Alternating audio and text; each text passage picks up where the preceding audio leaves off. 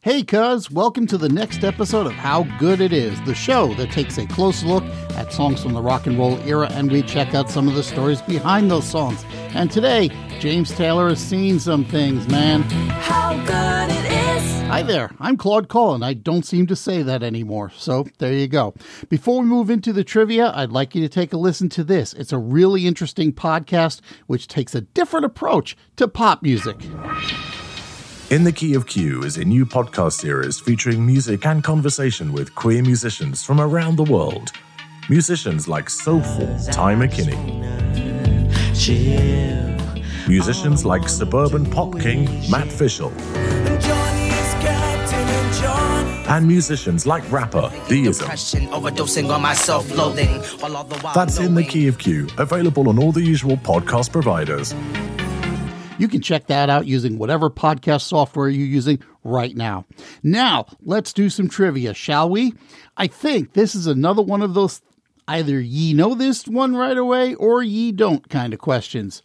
The Foo Fighters started out as a solo project for Dave Grohl after Kurt Cobain committed suicide, and they've been going strong ever since then. But let's face it, that's kind of an unusual name for a band, but it's not just a nonsense phrase.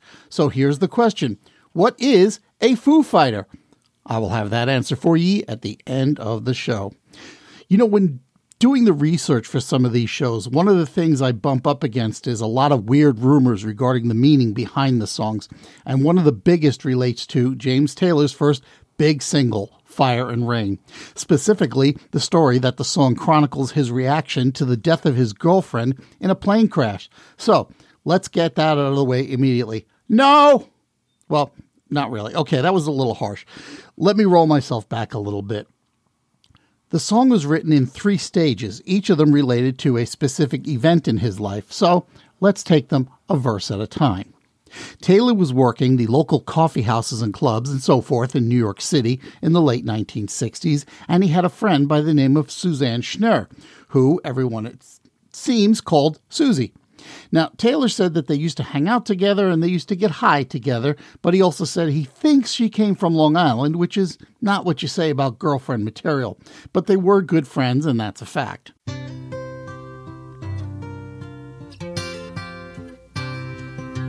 In 1968, Taylor landed a contract with Apple Records to record his debut album, which means he was off to London to do some recording.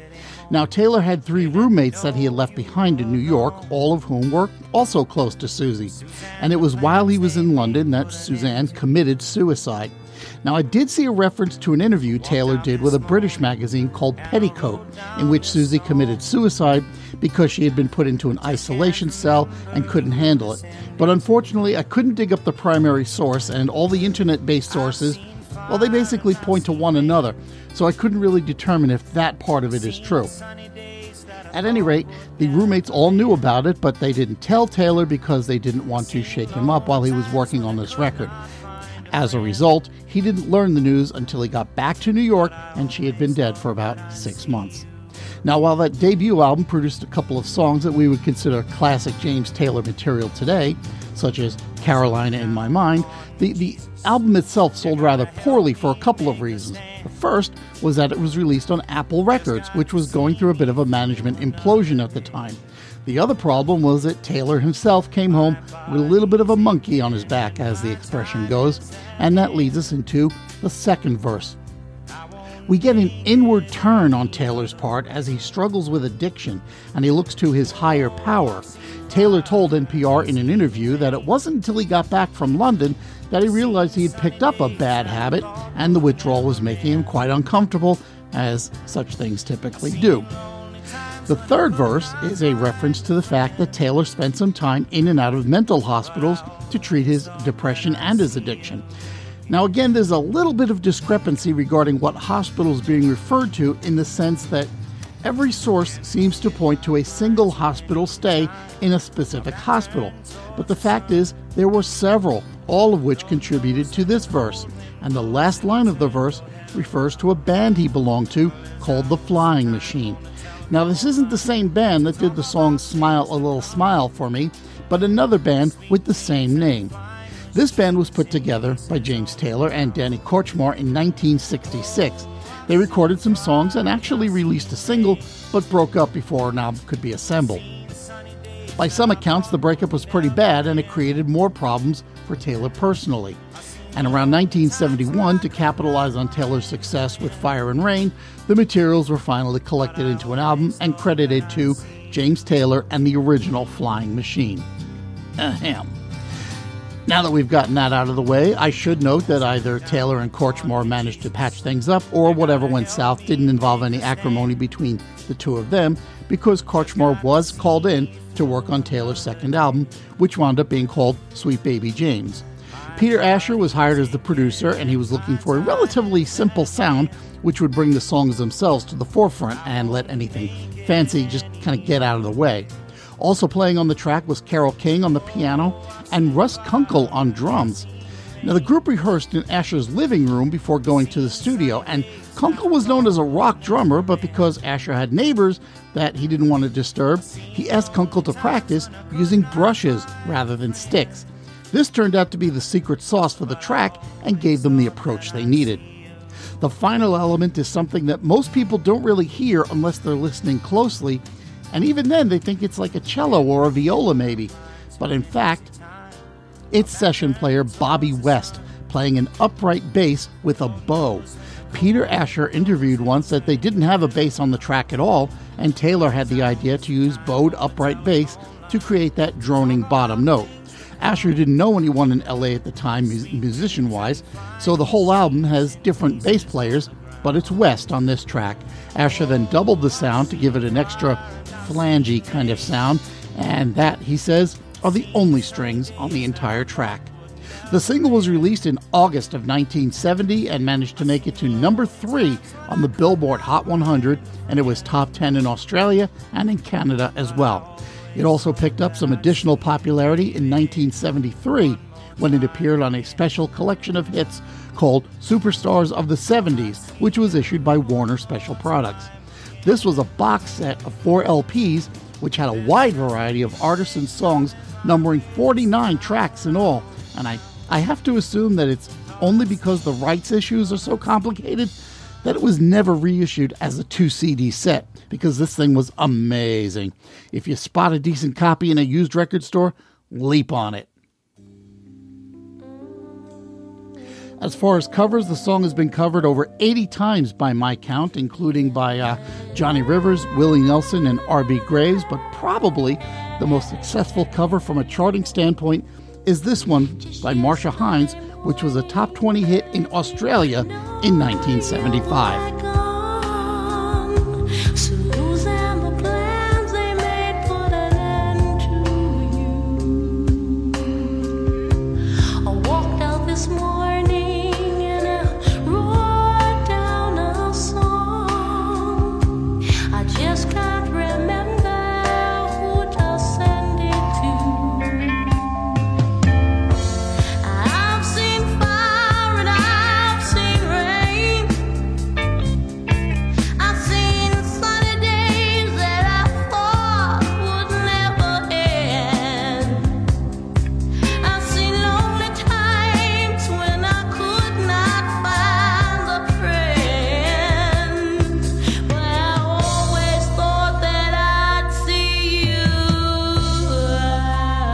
Taylor himself has also covered the song in a more humorous context.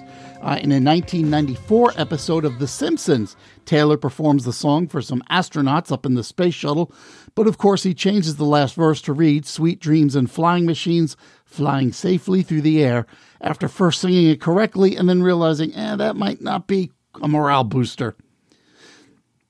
Taylor also redid the song for a laugh in 2015 on Stephen Colbert's late night show. The basis of the rewrite is that when he was younger, he hadn't seen much, which is why he just sings Fire and Rain over and over and over again. Wow, so are you telling me that you've updated Fire and Rain to include everything you've seen since 1970? I can't imagine what that sounds like. You don't have to imagine it, Stephen, because we rehearsed it before the show. All right. Let's do it. Okay.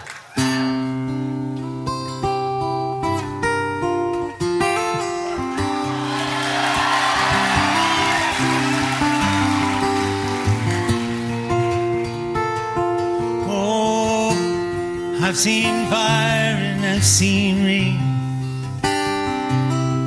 I've seen the rise and fall of the Beanie Babies trend. I've seen man buns, MySpace, and the Baha Men. But I never thought I'd see a new Star Wars again.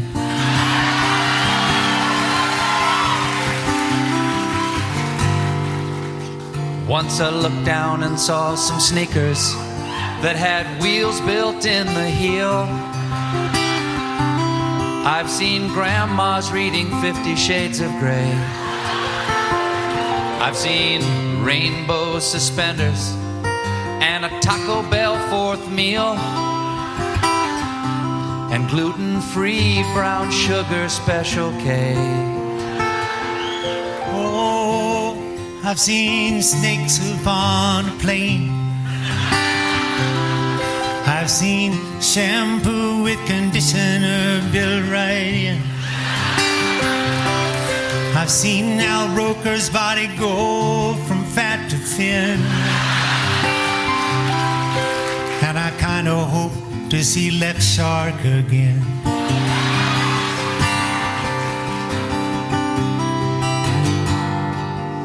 I saw a strange pizza pie and it caught my eye. It was folded into a pouch. Lord knows what you call those. I should have asked the pizza guy. Calzone. Well, there's Bud Light Lime and there's Cybercrime and Flavor Crystal Gum. Quidditch teams and skinny jeans cutting blood off from my thighs. Oh, I've seen toast that's multigrain. I've seen almost every episode of Friends. I've seen adult diapers, I think they're called Depend.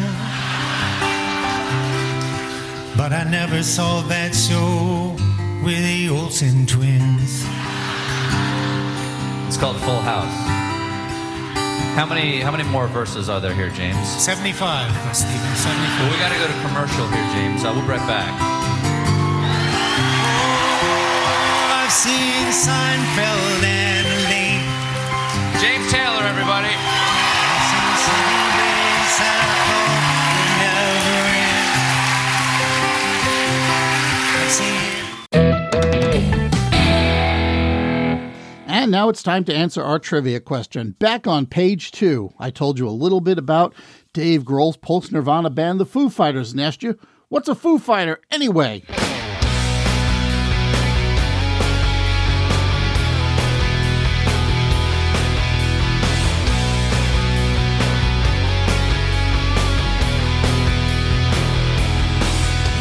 As it turns out, the phrase isn't just something that Grohl made up. The term goes back to World War II, specifically the 415th Night Fighter Squadron, which operated in the Mediterranean and northwestern Europe between 1943 and 1947. They used the phrase to refer to any kind of unidentified flying object. At the time, such objects were automatically assumed to be some kind of secret weapon operated by the enemy. The word foo comes from a 1930s comic strip called Smokey Stover, which was syndicated by the Chicago Tribune newspaper.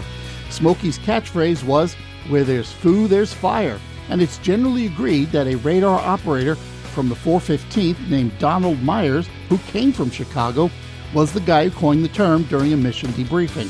Since nobody had a better name for identifying such unidentified stuff, the name Foo Fighters stuck.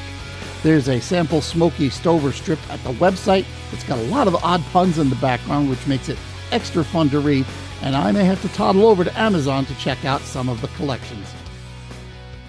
And that, my friend, is a full lid on another edition of How Good It Is. If you're enjoying the show, please take the time to share it with someone and maybe even leave a rating somewhere. And now you can support the show over at patreon.com/howgooditis. When you do that, you get a weekly newsletter with music news of the present and the past, and that comes every week, whether there's a show or not. If you want to get in touch with me, you can email me at howgoodpodcast@gmail.com, or you can follow the show on Twitter or Instagram at howgooditis. You can also visit, like, and follow the show's Facebook page at facebook.com/howgooditispod. Or you can check out the show's website, howgooditis.com, where you might find a few extra bits.